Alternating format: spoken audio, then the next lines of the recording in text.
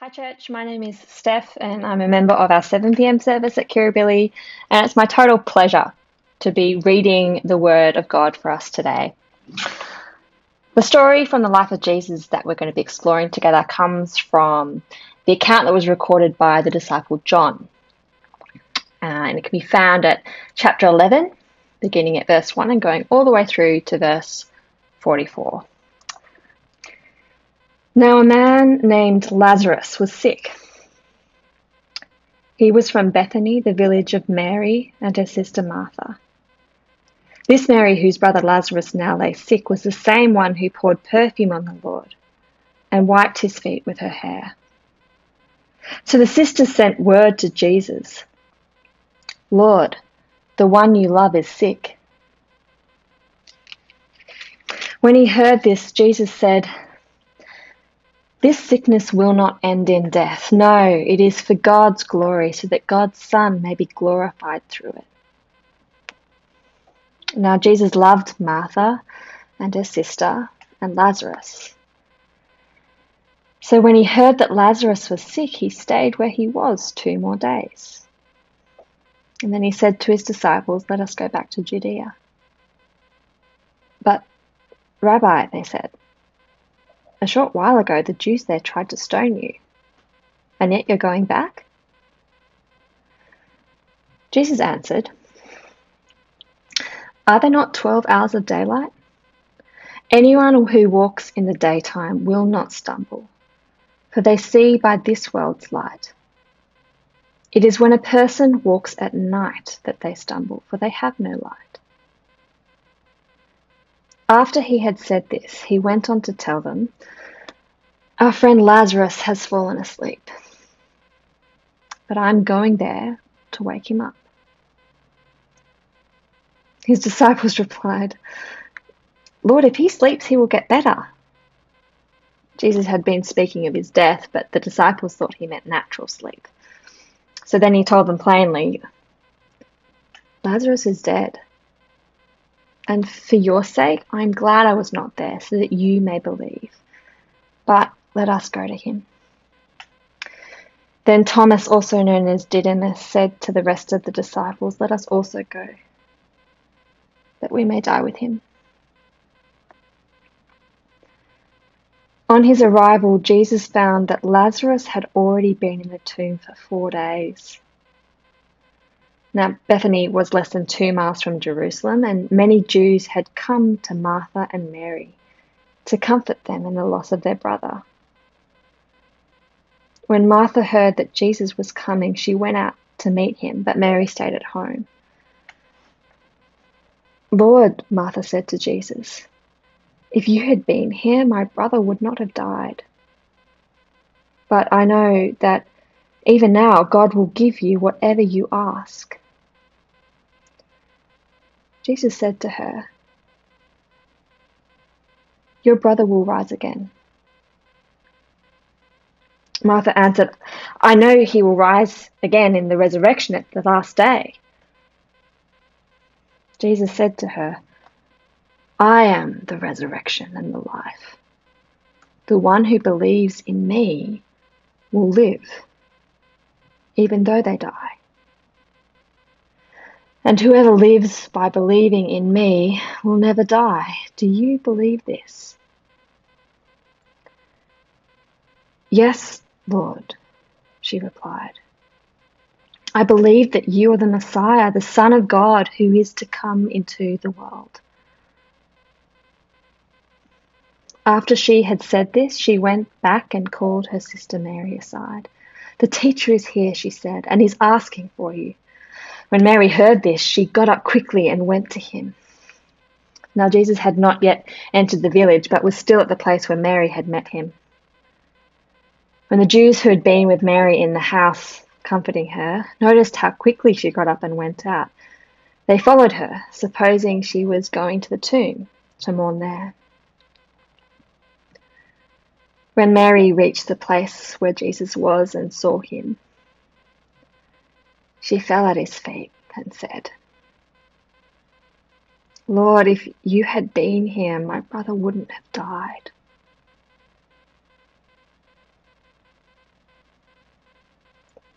When Jesus saw her weeping and the Jews who had come along with her also weeping, he was deeply moved in spirit and troubled. "Where have you laid him?" he asked. "Come and see, Lord," they replied. Jesus wept. Then the Jews said, "See how he loved him." But some of them said, "Could not he who opened the eyes of the blind man have kept this man from dying?" Jesus, once more deeply moved, came to the tomb. It was a cave with a stone laid across the entrance. "Take away the stone," he said. "But Lord," said Martha, the sister of the dead man, "by this time there is a bad odour, for he has been there 4 days." Then Jesus said, "Did I not tell you that if you believe, you will see the glory of God?" So they took away the stone. Then Jesus looked up and said, "Father, I thank you that you have heard me. I knew that you always hear me, but I said this for the benefit of the people standing here, that they may believe that you sent me." When he had said this, Jesus called out in a loud voice, "Lazarus, come out." The dead man came out, his hands and feet wrapped with strips of linen and a cloth around his face. Jesus said to them, "Take off the grave clothes and let him go." This is the word of the Lord. Thanks be to God. The Word became flesh and made his dwelling among us. We have seen his glory, the glory of the one and only Son who came from the Father full of grace and full of truth. That is a person of Jesus Christ. We have seen his glory, his splendor, his mightiness, his majesty, his otherness, his weightiness. As Jesus stepped into this world, as he walked on the earth, as he helped and healed, as he performed miracles and preached sermons, we get a glimpse, just a glimpse of the splendor, the majesty, the glory of God. We have seen his glory. It's here in the scriptures. And that's our goal in this series, that you might see the glory of Jesus Christ. As you see Jesus, you might believe and have life that is truly life in his name. So we are praying that through this sermon series, that people might come to faith. For the very first time, people might see just how glorious Jesus is and repent and believe and find life that is truly life. We're praying for that. But I hope you know that believing, is not a one-off event. Believing is something that you grow in, you increase in your faith. And God wants to stretch and to strengthen your faith. As you encounter Jesus and see the glory of Jesus, you get to experience Jesus in an intimate, a new, deeper way. And so, church, please don't be satisfied with a limited belief or a shallow faith. Would you pursue a deep, wide, rich, intimate, increasing faith? That's our prayer. Now, here's the key verse for today. It's the last of the I am statements. Jesus says, "I am the resurrection and the life. The one who believes in me will live even though they die.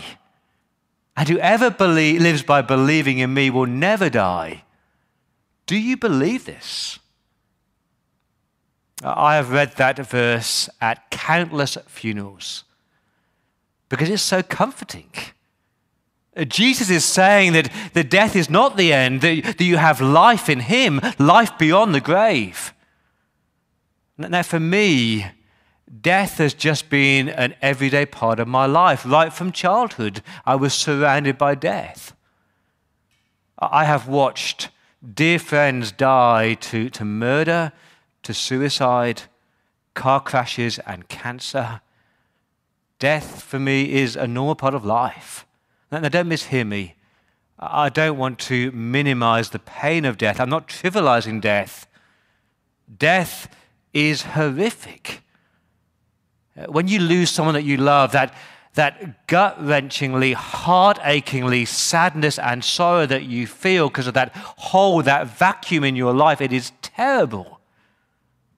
But if that person was a believer in Jesus, if he is the resurrection and the life, then that just totally transforms your grief, doesn't it?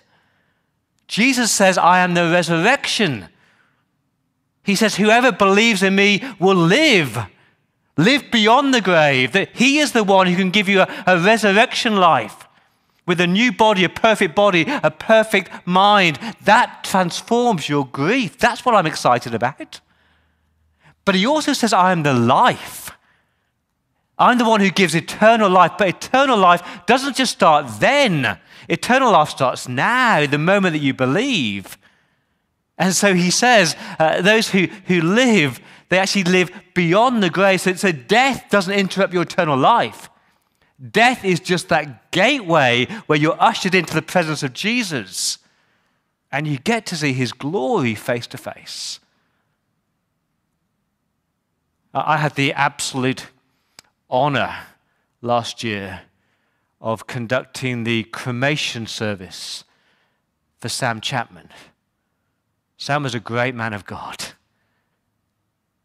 He was a fit, strong, intelligent, healthy man just starting university when he was diagnosed with leukemia. And over 10 long years, that terrible disease, it caused him to lose his ability, to lose his future. It was debilitating.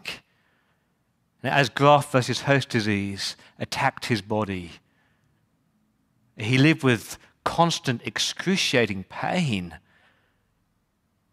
As his world shrunk, his faith seemed to flourish. And that might sound weird. But as Sam dug into the scriptures, those theological truths weren't just theological truths anymore, they were personally revealed to him. He encountered Jesus in a fresh and new and lively way.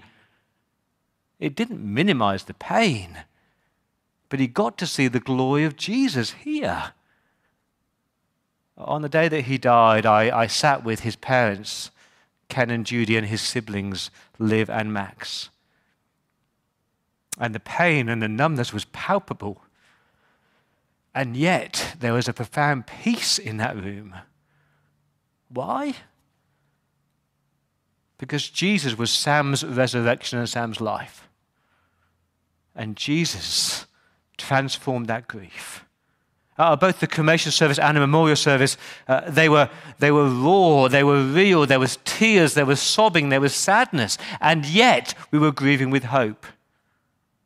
And do you know what? God has and will use Sam's life and Sam's death to bring many people to saving faith. And God has and will use Sam's life and death to stretch our faith, to strengthen our faith, that we might encounter Jesus in that real and lively way like Sam did as he learned to live and die well. See, when you believe that Jesus is the life and your resurrection, you live well, you grieve well, and you die well. So in John 11, and Jesus is teaching about resurrection and life, not in a lecture hall, but at a funeral of a loved family friend.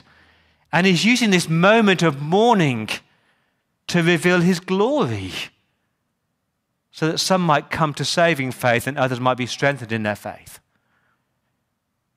So number one, we have seen his love. We've seen his love. Come with me to John 11. Verse 1, now a man named Lazarus was sick. He's really sick. He's about to die. Verse 1, he was from Bethany, the village of Mary and his sister Martha. Remember that family? They're some of Jesus' closest friends. He loved this family. He loved them. Now, 3 times in John 11 we're told that he loved them. Verse 3, the sisters sent word to Jesus, Lord, the one you love is sick. The word there for love is the word filial love, that brotherly love, that friendship love, that deep, personally committed, caring love. That's how Jesus felt about him. Verse 5, now Jesus loved Martha and her sister and Lazarus.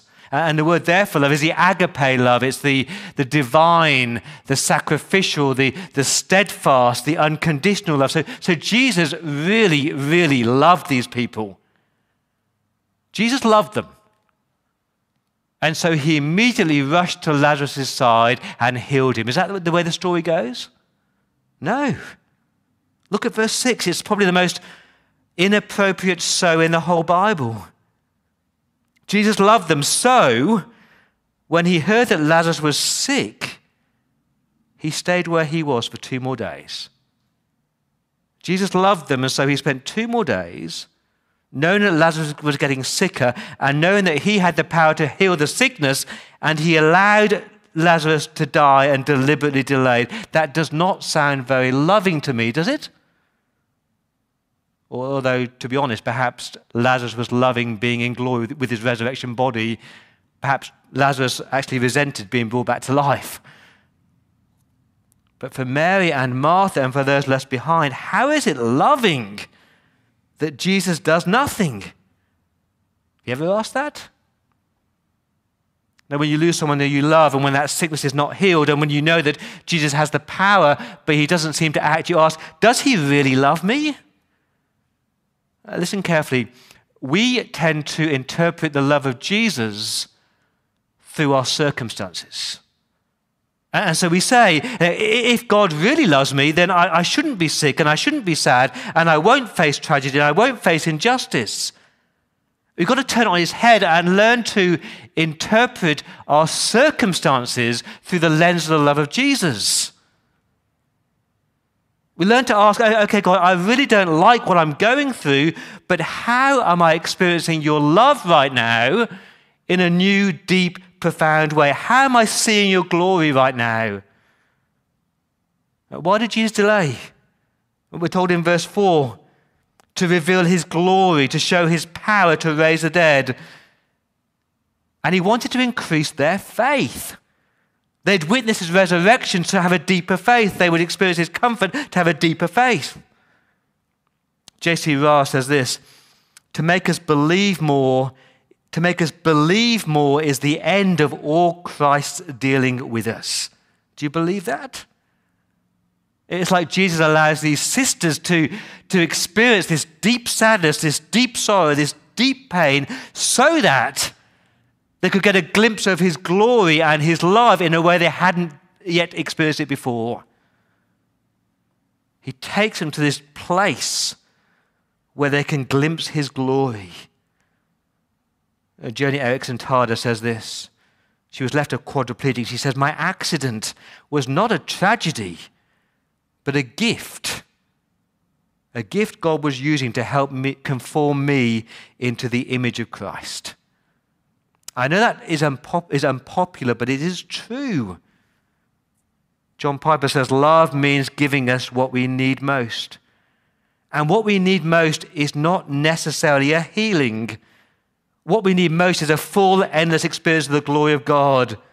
Seeing, admiring, marveling at, savoring the glory of God in Jesus Christ. And when you start to think like that, when you say, I know Jesus loves me, so how does he want me to experience his love in and through this terrible situation?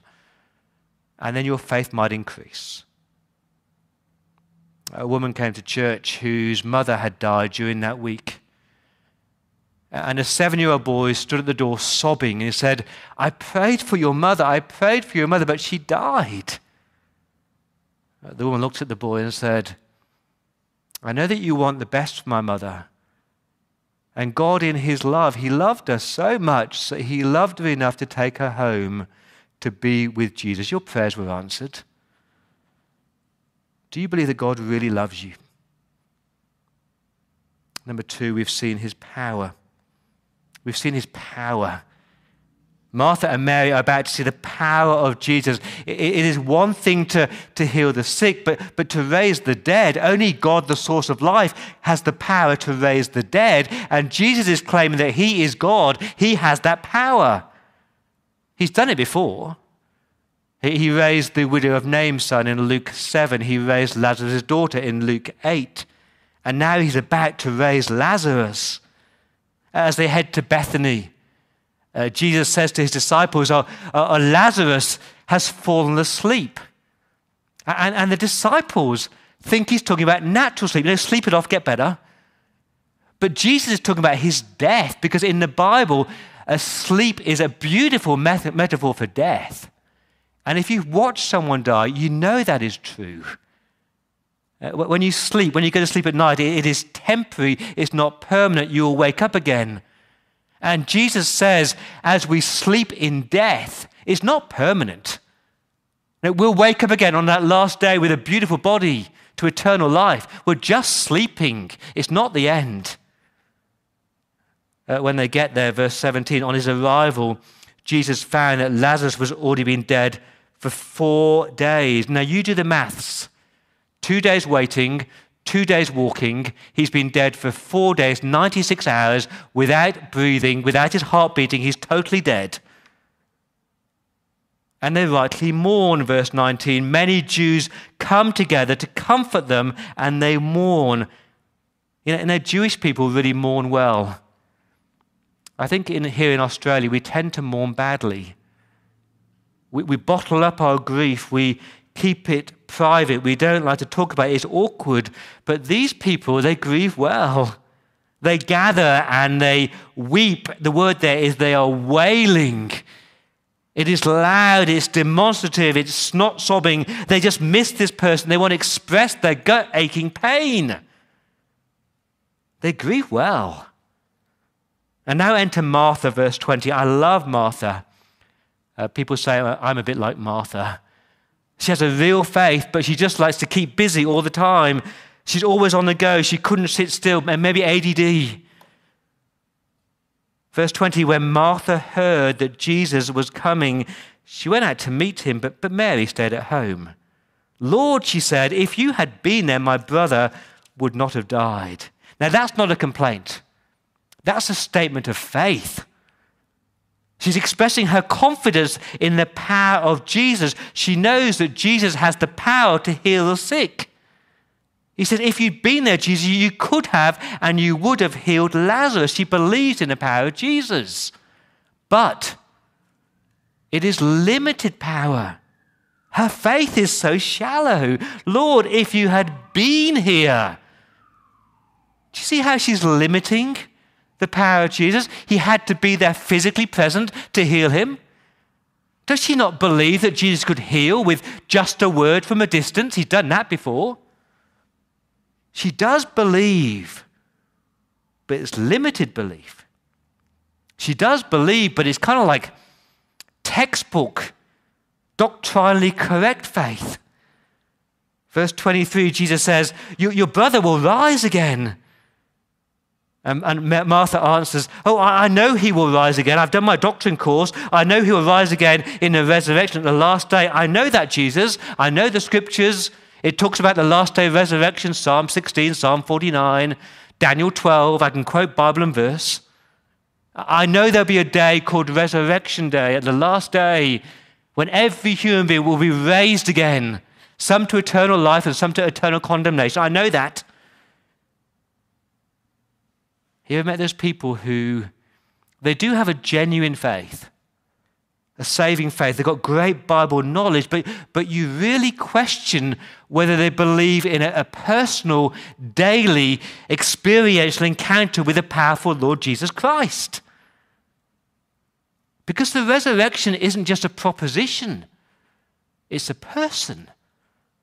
And that person who is standing at the end of time to judge us is the person standing before Martha right here, right now, with infinite power.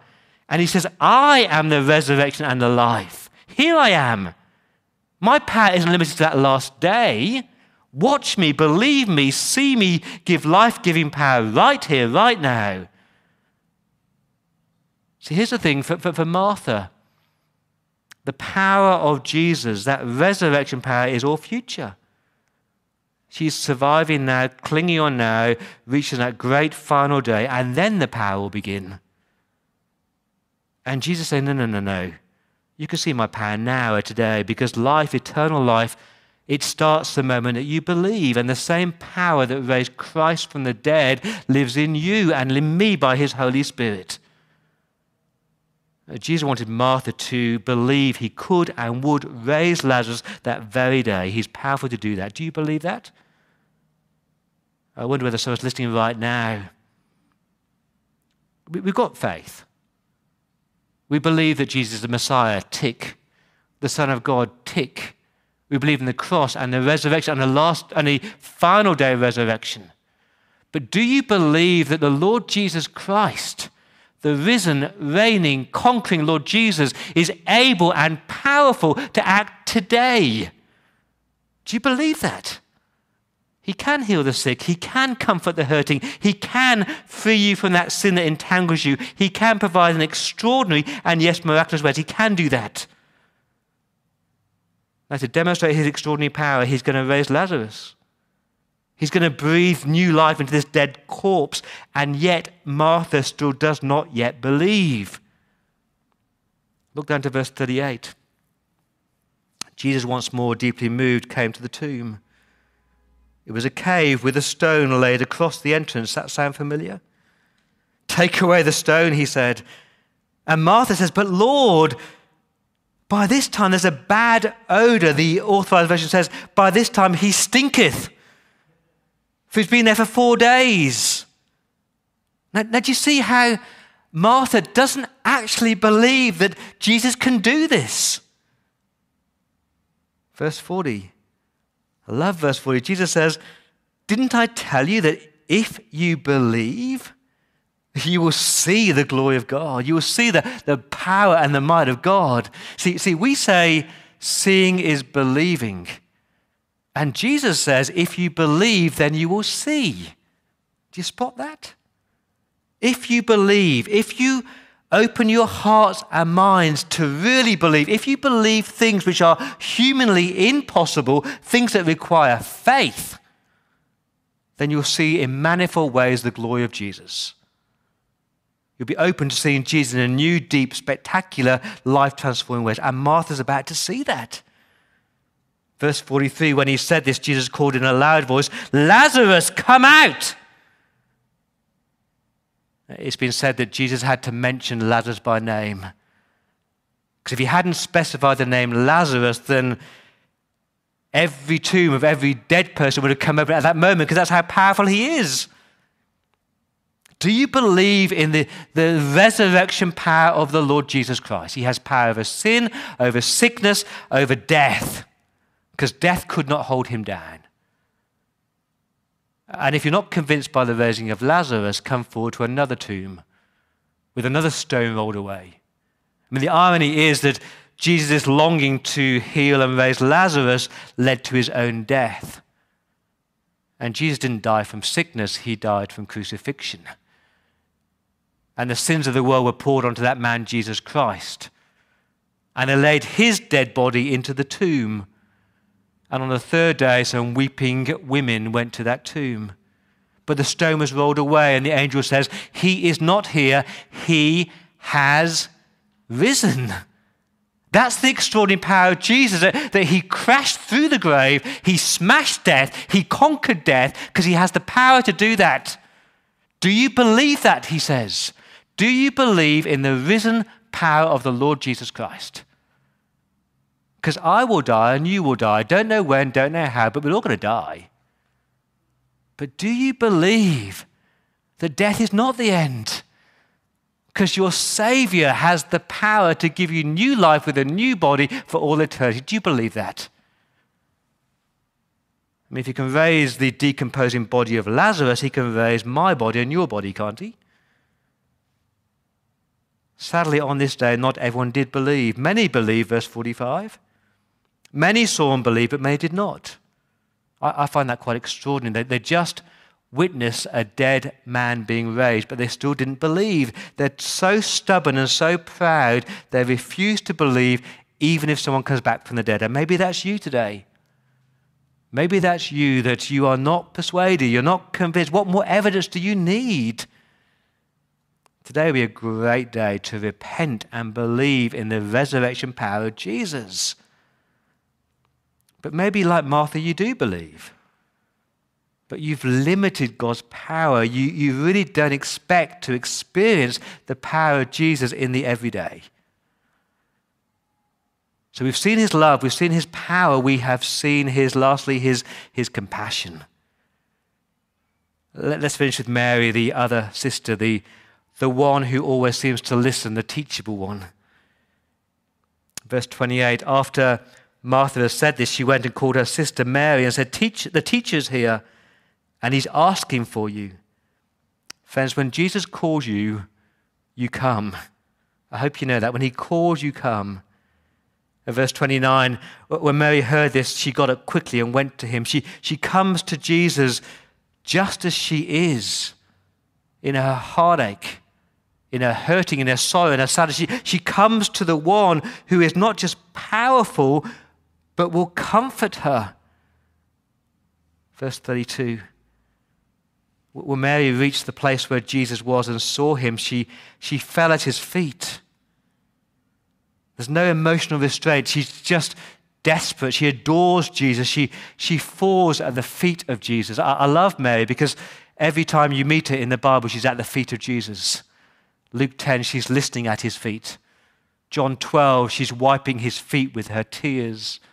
And here she's weeping at the death of her brother at the feet of Jesus. Church, there is no better place to be than the feet of Jesus Christ.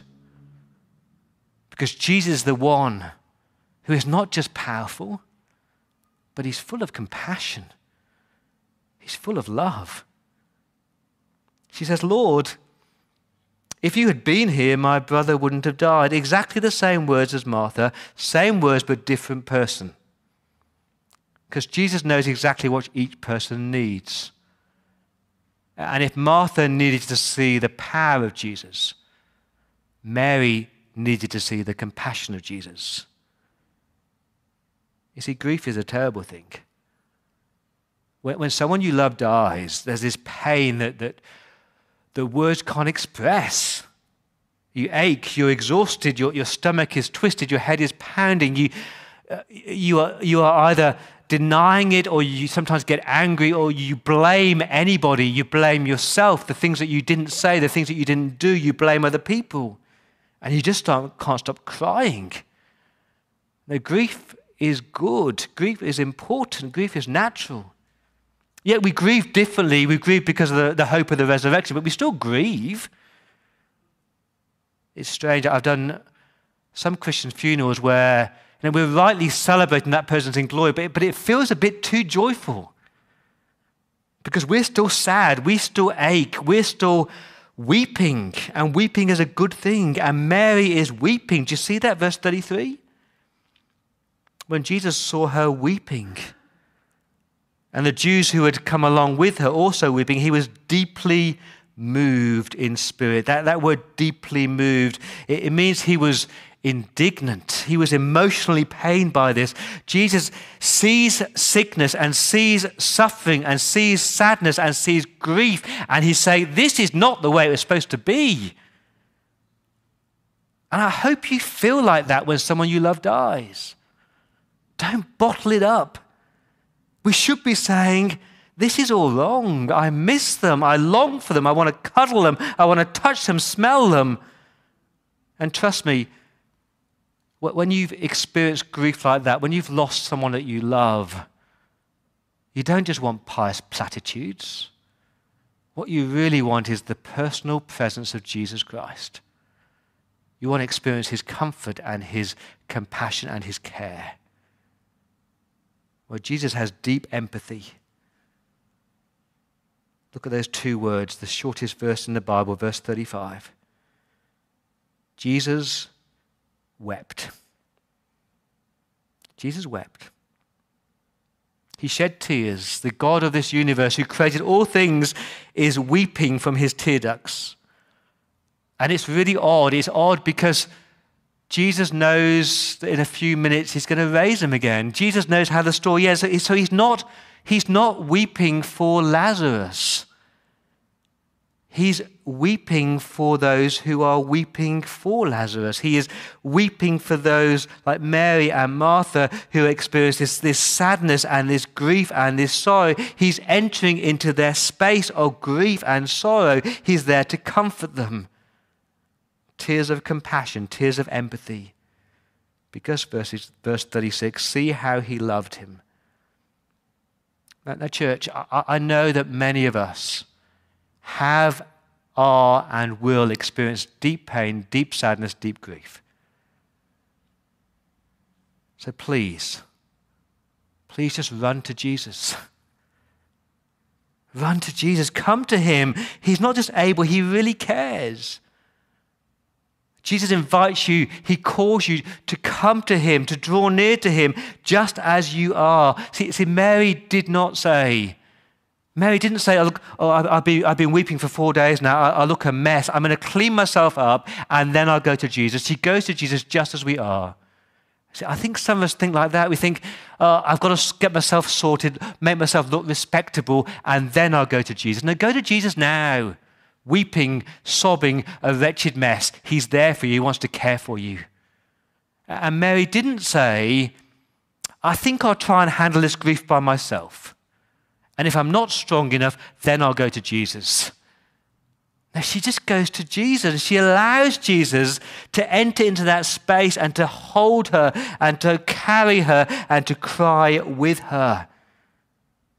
Church, God doesn't want you to do any of life without him, especially in those moments of pain and grief. He says, come to me, weeping, weak, a sobbing mess. Come to me, and you'll experience my compassion and my comfort. Allow me to weep alongside you.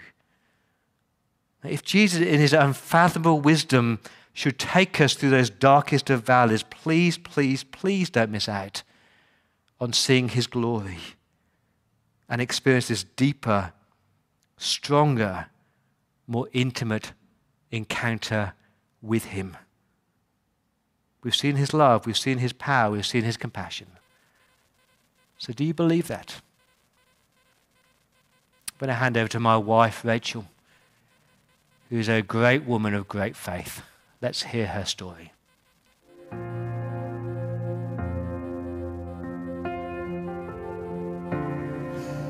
September 2000 was a momentous time for Sydney. We hosted the Olympics. September 2000 was also a momentous time for me. I'd had the privilege of being raised in a Christian family with beautiful, godly parents. I always knew Jesus loved me, though I didn't really understand grace until my late teens. But in September 2000, a new season of life began for me. This was a season where I experienced God like I never had before, where he showed me his faithfulness, his love, his care, his goodness. A season where the eternal life Jesus bought for me on that cross became so very real. It was a season filled with great joy and immense pain. In September 2000, I married Ben. He was a beautiful, fun, godly man. I'd met him at church in my final year of university and we started dating. We married the following year. I was 22 and he was 27. The day we married was filled with so much joy. We were excited to begin our new life together. But Ben had always had health issues. He'd suffered from epilepsy his whole life, though I'd never seen him have a seizure as he usually only had them at night. But on the second day of our married life, whilst on our honeymoon, he had a seizure. And from that moment on, he had seizures 3 to 4 times a week, sometimes multiple times a night. That first year of marriage was incredibly difficult as I barely got any sleep. Every time Ben moved in bed, I would wake up thinking he was going to have a seizure, and when he did, I would lie awake for hours making sure he was okay, even though he'd survived 27 years of them. There were times in that first year of marriage that I wanted to leave.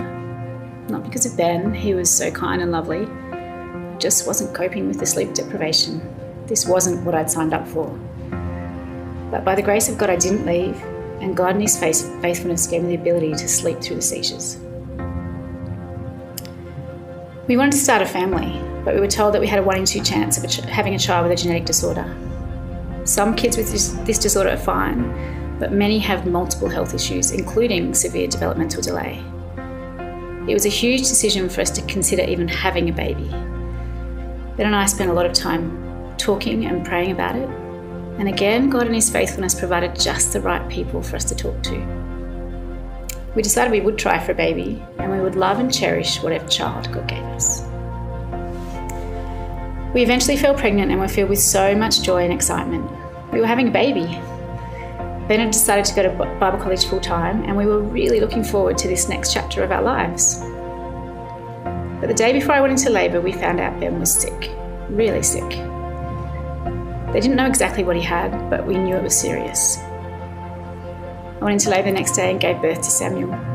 In the midst of the fear and the unknown we had over Ben's health, the birth of Sam was a beautiful moment, a moment of grace. He appeared to be really healthy, and praise God he was, though that wasn't officially confirmed for quite some time. But when Sam was 3 weeks old, we were given an official diagnosis for Ben.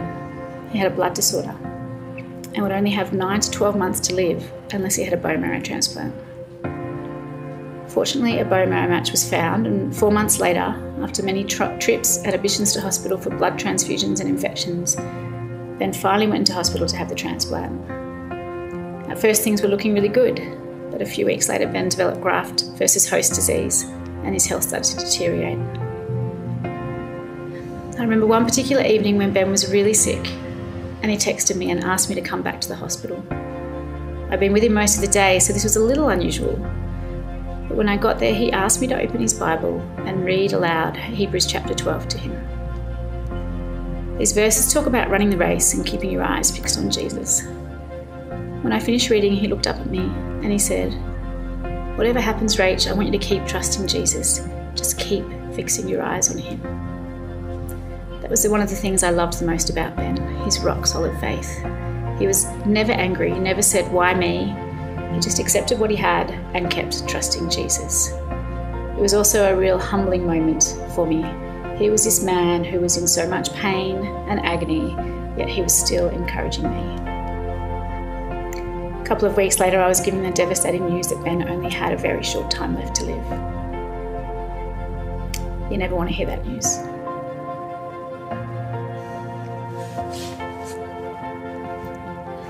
On the morning of the day that he died, I was sitting with him in his room with his sister Kirst.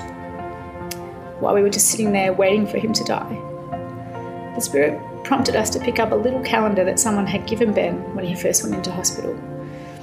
It was one of those calendars that has a different verse on it for each day of the year. I used to think they were a bit cheesy. It hadn't been looked at for a few weeks, but Kirst picked it up and decided to look at what it said for that date.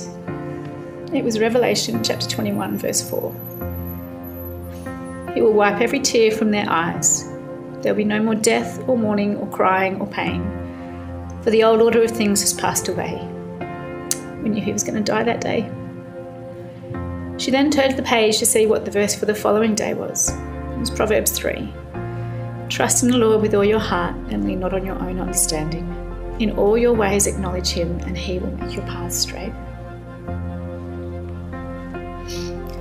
Ben died later that night. The moment that he died, I felt despair like never before. I was 27, now a widow and a single mum. It hadn't been in my life plan. When I left the room, I had a choice to make. I could either choose to run to Jesus or I could want to run away from him. By the grace of God, I ran to Jesus, and a peace came over me in that moment. That peace didn't take away the pain, it didn't take away the sadness, the grief, the loneliness. But it was as if God was saying to me, yes, I've taken Ben away, but he's with me now. He's no longer in pain, he's not suffering, he's not having seizures. He has a new perfect body and he's with his Saviour. Keep trusting me, I'll carry you. There's going to be some really hard days, but I'm with you and I won't let you go. And he hasn't. The days, weeks, months and years that followed were really hard, but God has carried me. Because of Jesus, I know where Ben is, I know I'll see him again, and I know Sam will see his dad. I would never wish what I went through on anyone, but I'm so thankful God took me through it. I've experienced God in ways I didn't think I ever would, and the truths of the Bible are not just facts, they are life-giving and death-transforming. And that's why I will run the race and fix my eyes on Jesus.